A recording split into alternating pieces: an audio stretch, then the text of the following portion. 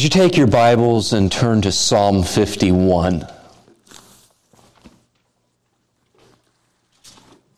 I think it's safe to say Psalm 51 is one of the most beloved psalms in the Psalter. And for many of you, for myself included, it has been a balm of comfort. If you've ever struggled with the effects of sin, the aftermath of sin, if you've ever questioned, can God forgive me for how I've messed up? Now, this psalm is a reminder that yes, God forgives us even after the most egregious sins. It's a reminder to us, the words of Jesus, that all those that the Father would give to him would come to him, and he would never cast them out. And that is the truth we need to hear continually in our lives when we do struggle with sin and wonder, can God forgive me? We know the story of David. David lusted after Bathsheba, desired her, had an affair, committed adultery with her. And when she became pregnant, to cover his sin, he had her husband Uriah killed in battle. An egregious sin, horrible sin. We look at that and we think so pridefully, how could David do that? I never would do that. One thing is, it sometimes is popular to say is that I'm not David, and so we shouldn't compare ourselves to David. Here's the wonderful truth for you, that if you and I aren't David, then this psalm doesn't speak to us. But praise the Lord that we are in need of God's grace just like David. Let us hear this word. Psalm 51, verse 1. Have mercy on me, O God, according to your steadfast love, according to your abundant mercy. Blot out my transgressions. Wash me thoroughly from my iniquity and cleanse me from my sin. For I know my transgressions and my sin is ever before me. Against you, you only have I sinned and done what is evil in your sight, so that you may be justified in your words and blameless in your judgment. Behold, I was brought forth in iniquity, and in sin did my mother conceive me. Behold, you delight in the truth and the inward being, and you teach me wisdom in the secret heart. Purge me with hyssop, and I shall be clean. Wash me, and I shall be whiter than snow. Let me hear joy and gladness. Let the bones that you have broken rejoice. Hide your face from my sins and blot out all my iniquities. Create in me a clean heart, O God, and renew a right spirit within me. Cast me not away from your presence, and take not your Holy Spirit from me. Restore to me the joy of your salvation, and uphold me with a willing spirit. Then I will teach transgressors your ways, and sinners will return to you. Deliver me from blood guiltiness, O God of my salvation, and my tongue will sing aloud of your righteousness. O Lord, open my lips, and my mouth will declare your praise. For you will not delight in sacrifice, or I would give it. You will not be pleased with a burnt offering. The sacrifices of God are a broken spirit, a broken and contrite heart, O God, you will not despise. Do good to Zion in your good pleasure. Build up the walls of Jerusalem. Then will you delight in right sacrifices, in burnt offerings, and whole burnt offerings. Then bulls will be offered on your altar. This is the word of God. Just merely reading this psalm impacts our hearts, doesn't it? As we consider how these words came about after David's great sin. He was confronted by Nathan the prophet through a parable. And David, convicted, cut straight to the heart when Nathan said, "You are the man," composed this sometime afterwards.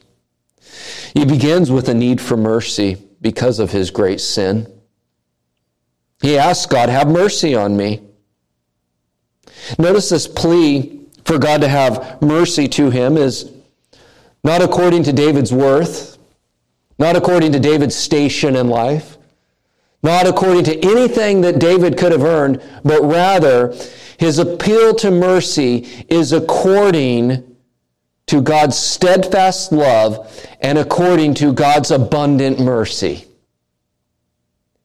He appeals to God from the very character and the very nature of God. David removes himself from the situation. He doesn't bring up the memory that, God, you promised me an eternal throne. I'm pretty important to your kingdom.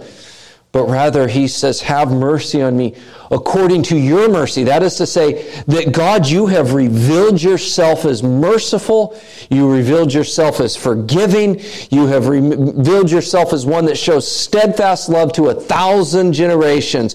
So you, God, will you have mercy to me out of your mercy? The same God that he stands before as judge is the same God that he appeals to for mercy. Think about that for a moment. He's guilty before God, the lawgiver. He's guilty before God, the judge. He is guilty before God as the righteous one and the one who has felt the sins against him. And he acknowledges that. And it's that God that he goes to and says, "Will you have mercy on me?" Look what he says. "According to your mercy, will you blot out my transgressions?" Blot them out. Remove them. Wash me thoroughly from my iniquity and cleanse me from my sin. Well, David, as king, as we've seen kings in Israel's history, when confronted with sin, did not always repent, did they? They're the king. What consequences does a king face? You're the ruler over the people. You have a palace. I'll tell you, the kind that do not respond to a rebuke of Nathan are those that do not know the Lord. David knew the Lord, and it brought him to his knees because he realized he was in need of cleansing. He was in need of forgiveness. He was in need of mercy, and he owns it. Cleanse me from my sin. He acknowledges his sin before God, and he has this confession of guilt. He says, "For I know," and this is an intimate term, "I know my transgressions. Other than God, you are the only one that truly knows your transgressions. God knows them better than you know them. God knows how guilty you are more than you know how guilty you are. But no one else does. Because your heart is the one that's testifying against you. If you know the Lord, and you are in a saving relationship with the Lord Jesus Christ, it is in your heart that your heart testifies against you of your guilt." He speaks of this in a word that is of very intimate knowledge of his transgressions. And he says this, "And my sin is ever before me." That is, that his sin is in front of him, it's in his sight, and his sin is always pressing in on him.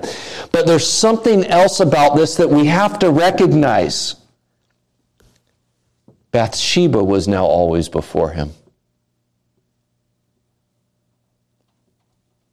His sin was always before him. Every time he sees now his wife, Until this point, he's reminded of his guilt. Not only is his heart testifying against him, but his administration of his kingdom is affected and impacted by it. The war and the battles they were at had a direct consequence because of this. His sin is literally always before him. So you think when we commit sin, there's the testimony of our heart against us, but David reveals something else to us, and that is the consequences of our sin are always pressing in around us.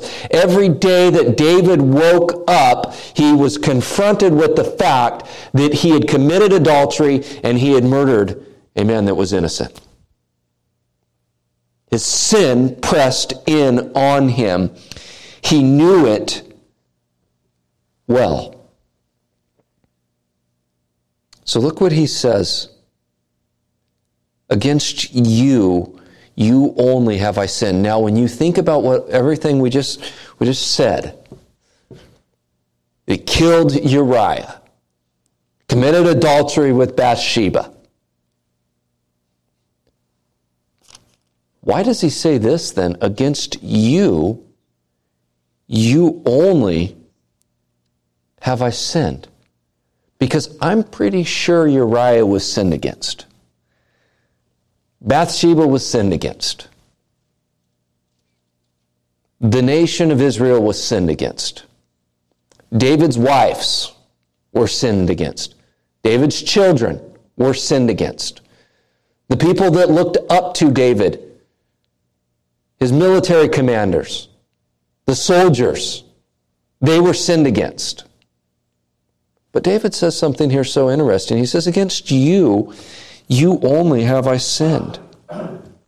It's interesting if you go back to 2 Samuel and just recount part of the backstory.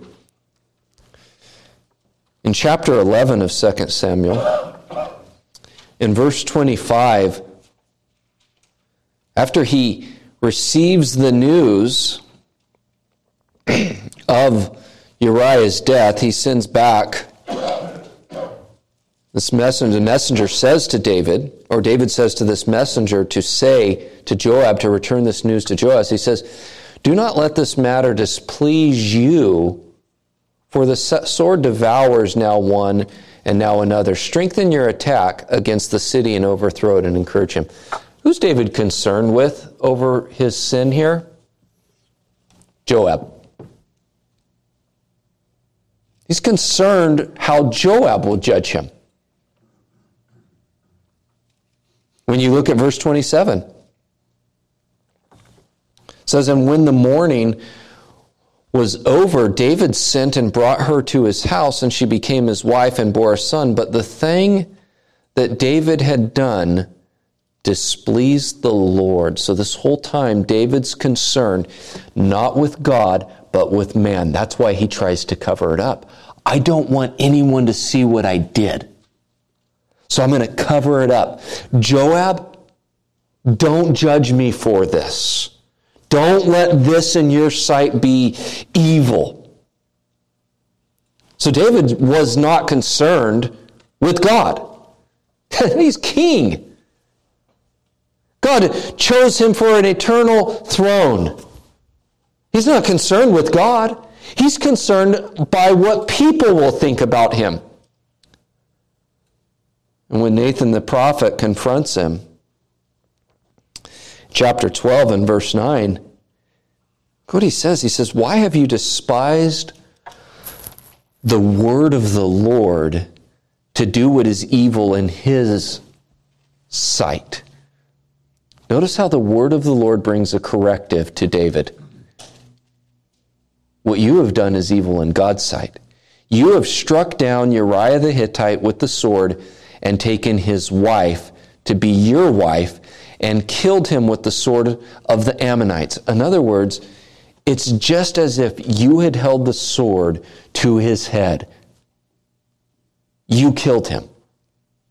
Now, therefore, the sword shall never depart from your house, because you have despised me, this is the Lord, and have taken the wife of Uriah the Hittite to be your wife. Notice how God says and identifies Bathsheba not by name, but by her husband, Uriah. What a reminder and wake-up call to David that his sin was against God. Yes, he did sin against the others. The whole point is here for David to say, against you, you only have I sinned and done what is evil in your sight, is for his acknowledgement to say, I wasn't thinking about you. I was trying to hide this from people. Now, Lord, I am taking this to you because you have confronted me with this, and I am sinful. This is David's recognition when he says, I have sinned against you, God, is to say, I'm not concerned about what man thinks about me. I'm concerned by what God thinks of me. That's why he writes these words. And notice what he says, so that you may be justified in your words and blameless in your judgment. Is there ever a time where God is not justified in his words? Is there ever a time where God is not blameless in his judgment?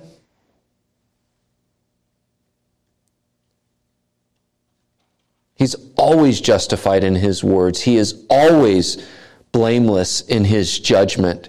Any words of judgment from God are right because of our wrong. That is how it always is. So after this admission of sin, David continues not only to go and look at his mistakes that he's made, but he shows us something of human nature. It's not that I sin, it's that I'm a sinner. I sin because I'm sinful. Sin pours out of me. He says that in verse 5. Behold, I was brought forth in iniquity, and in sin did my mother conceive me. We are born in sin. We inherit Adam's sin. We are guilty. One commentator, James Hamilton, says, quote, we were born in sin, having been conceived by sinners, and we live in a world pervaded by sin.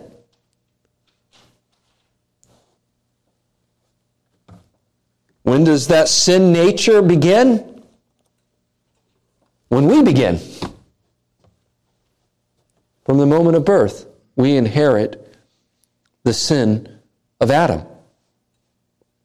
And he acknowledges this. Oh Lord, it is deeper than just that I sinned.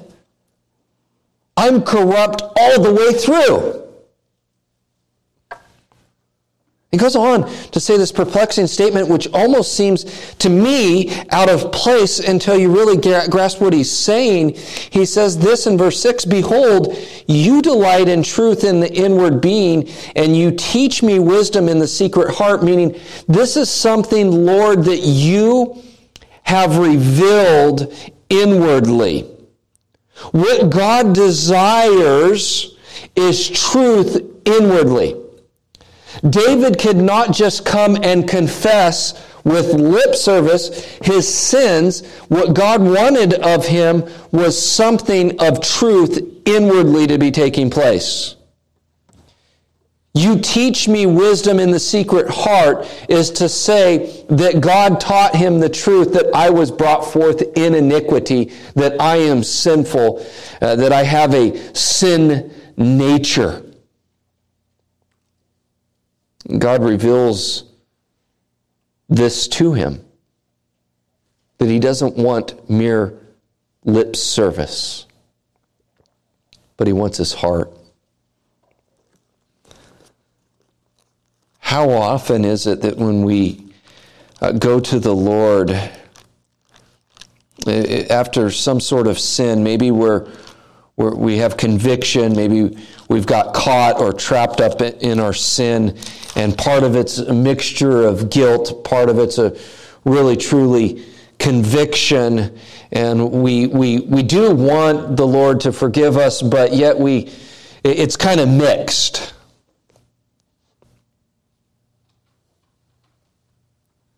You know what encourages me is what the Lord desires and requires of us inwardly we can't do. You can't. You cannot love God enough for what He has required of you. You cannot live an obedient life enough to gain God's favor. But I read these words of Jesus in John chapter 6, verse 38, "For I have come down from heaven not to do my own will, but the will of Him who sent me." And He did it perfectly. There was never a time where the Lord Jesus' heart was mixed with sin. Inward truth of heart, that which we lack, the Lord Jesus has on our behalf. Whereas my heart is mixed, Jesus' desire was always to do His Father's will, and He did it perfectly. That's our hope. That's where our forgiveness lies, is in Him. And David looks to God for that forgiveness, for that cleansing. He says it in verse 7, "Purge me with hyssop, and I shall be clean.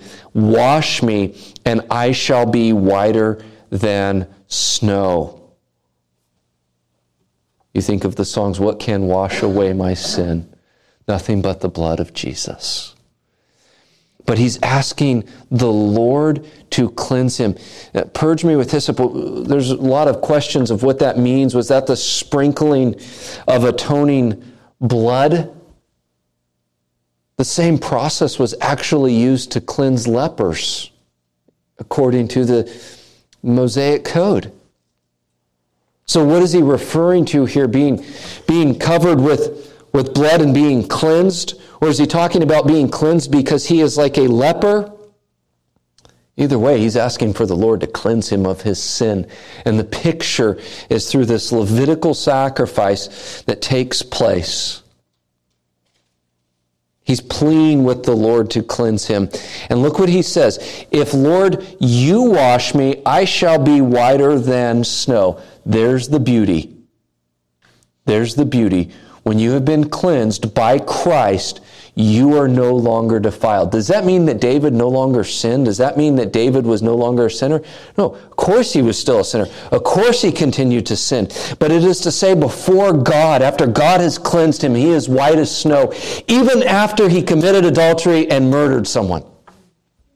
God says, you are white as snow. That is what God does for his people. Is he cleanses them, that they will be pure in his sight. Only God can cleanse you. He says, "Let me hear joy and gladness. Let the bones that you have broken rejoice." You just pause on that for a second. When we deal with the consequences and conviction of sin that crushes us, sometimes that's the part we want to avoid, but David reveals to us something very important, that's the thing that God does to bring us to repentance, that he crushes you. And God will crush you. He will crush those that he loves for your own sake and your own good. So David just continue to ask, hide your face from my sins. Normally, you think of the Aaronic prayer is to have your face shine upon me, but he's saying, hide your face from my sins and blot out all of my iniquities. That is, that they may be erased, that they may no longer be here. And just pause for a second and just continue to think about the cross and what we receive in Christ and how Paul writes about this very thing. In Colossians 2:14, by canceling the record of debt that stood against us with its legal demands, this he set aside, nailing it to the cross. When did my sins get removed? On the cross. they're taken. They're taken. I think of what John writes in these words in 1 John 1:9. If we confess our sins, he is faithful and just to forgive us our sins and to cleanse us from all unrighteousness. Many people make a big deal about the tenses here, and I'm not entirely convinced that this is the case, but I will point it out as this is if we confess is active and forgive is past. If we actively confess, we've already seen that we've already been taken care of. And that's doctrinally absolutely true. Our life is a life of confession. We don't just confess our sins once, we continually confess and bring our sins to the Lord. Confession is part of our life and is actually a sign of life that is in us that we confess. And so David asks, create in me a clean heart, O God, and renew a right spirit within me. This is such an interesting phrase because create is that same word that God uses for the creation of the world, where he brings it out of nothing into existence. It's only used of God. He's asking God to do what no man can do, and that is to create in him a new heart. You notice he doesn't ask for God, will you clean up my heart? Will you restore my heart? Will you make my heart healthy? It's not what he asks. Will you create in me a new heart? It's a heart that would love God's word. It would be a heart that loves God's commandments. It would be a heart that loves God. He says, create in this and renew that right spirit within me. Cast me not away from your presence, and take not your Holy Spirit from me. Now, why did he say this? Because we believe David was saved. Why would he say, cast not your Holy Spirit from me? Is that possible? Well, if you go back to the Old Testament, the Holy Spirit was upon Saul to empower him for the kingship. And the Holy Spirit was removed from Saul. The Holy Spirit came upon him to empower him to do his job, not to regenerate him. David is asking, Lord, do not remove the power of your Holy Spirit that enables me to lead. Do not remove your Spirit from me and desert me. Do not remove your Spirit from me. It's amazing what he says here, cast me not from your presence. Is his desire, even though he sinned against God greatly, is to be with God. Sin, you see, reveals our heart.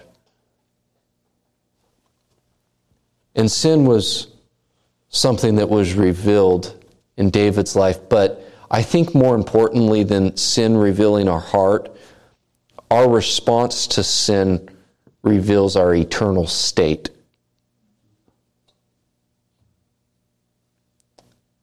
We get a glimpse of David's salvation here, that he was a repentant man.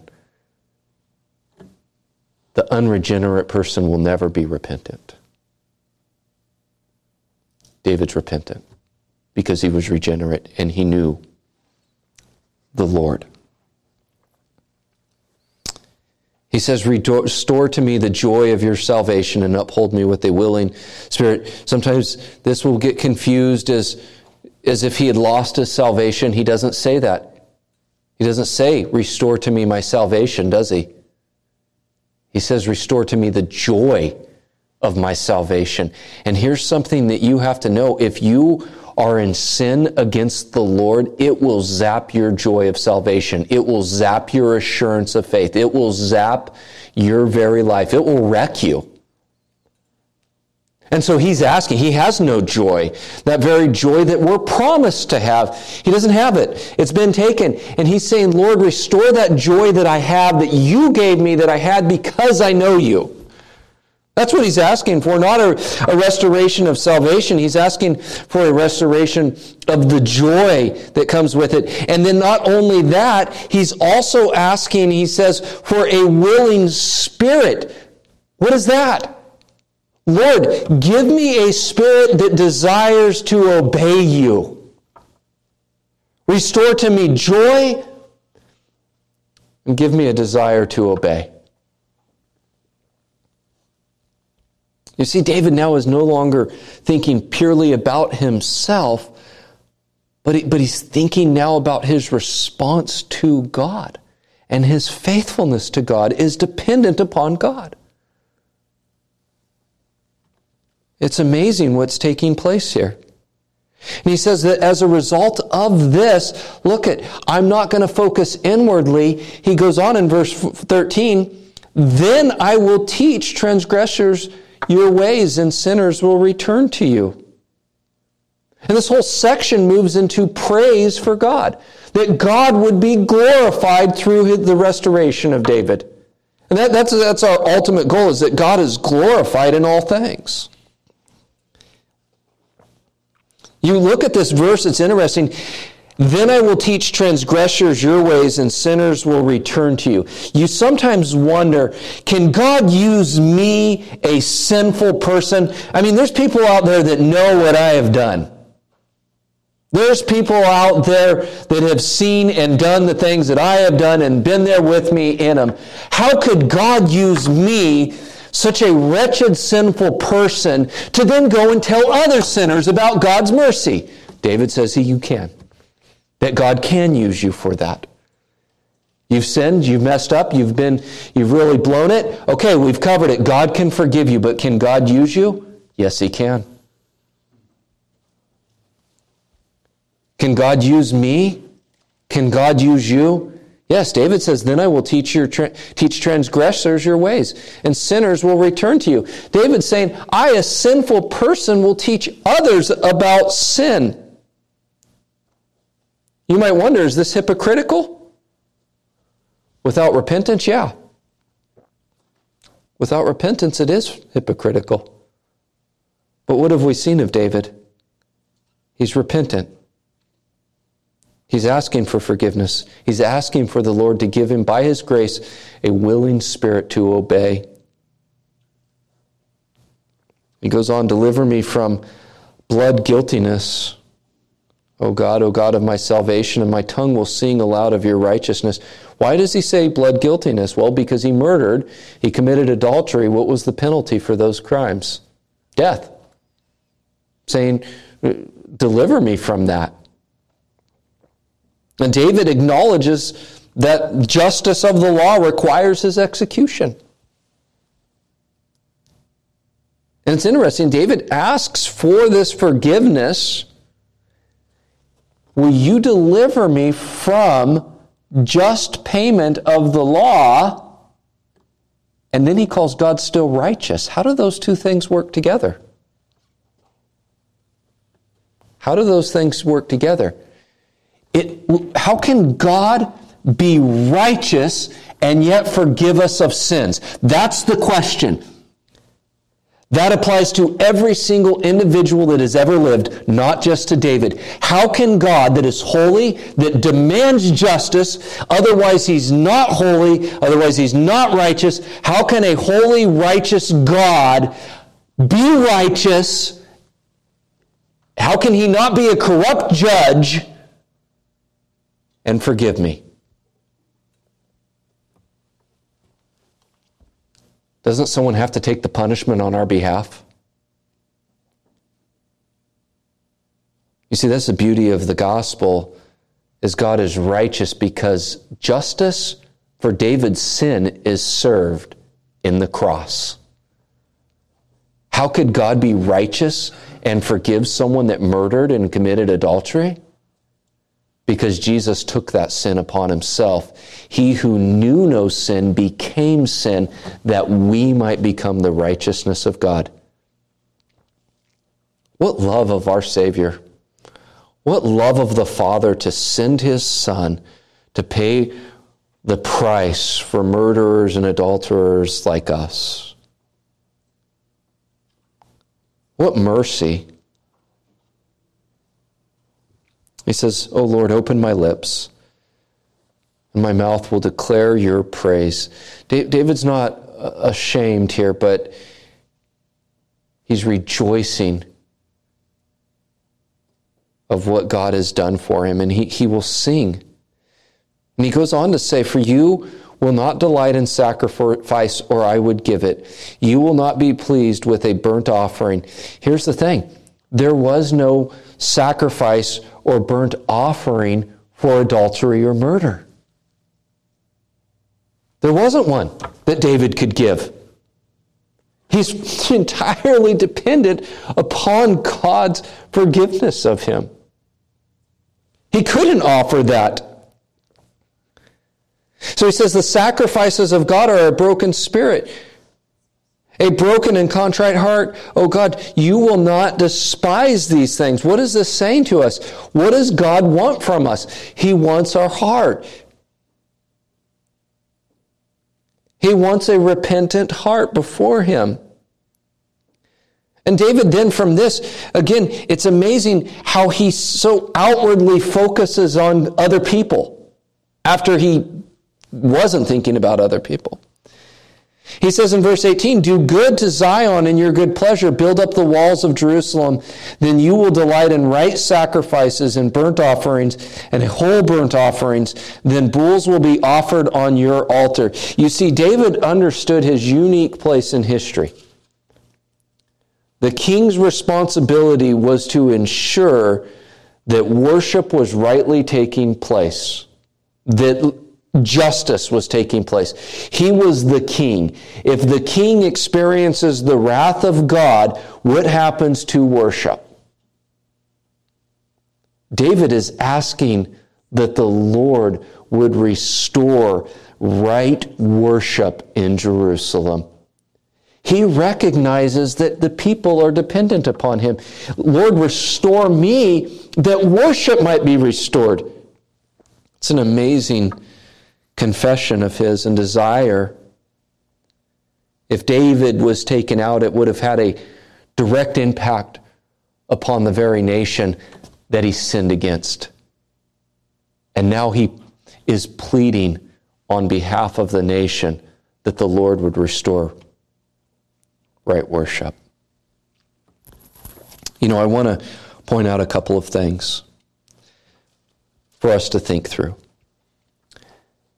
David nowhere states that he is deserving of forgiveness. He doesn't. He appeals entirely to the mercy of the Lord. And there's two things that this should teach us. We don't deserve forgiveness, but the Lord is merciful. And it's that recognition that I don't deserve forgiveness that is that truly broken spirit, that one that mourns and they shall be comforted, that one that is poor in spirit, because they are recognizing that because of their sin, they are separated from God. They do not deserve forgiveness. But it also teaches us something else. We do not deserve God's mercy. We do not earn God's mercy, but yet God gives it to us. How then should we be merciful with others? You see, when we look at God's mercy, we see how we benefit from it. But what do we learn from it also in how we treat our brothers and sisters? Second thing I want us to think about is David's sin was always present before him because of his choices. We made a point of this. Bathsheba was before him continually. He had murdered her husband, and there was constant reminders of that. He then takes Bathsheba to be his wife. Can God take a situation born out of sin and bless it? Yes.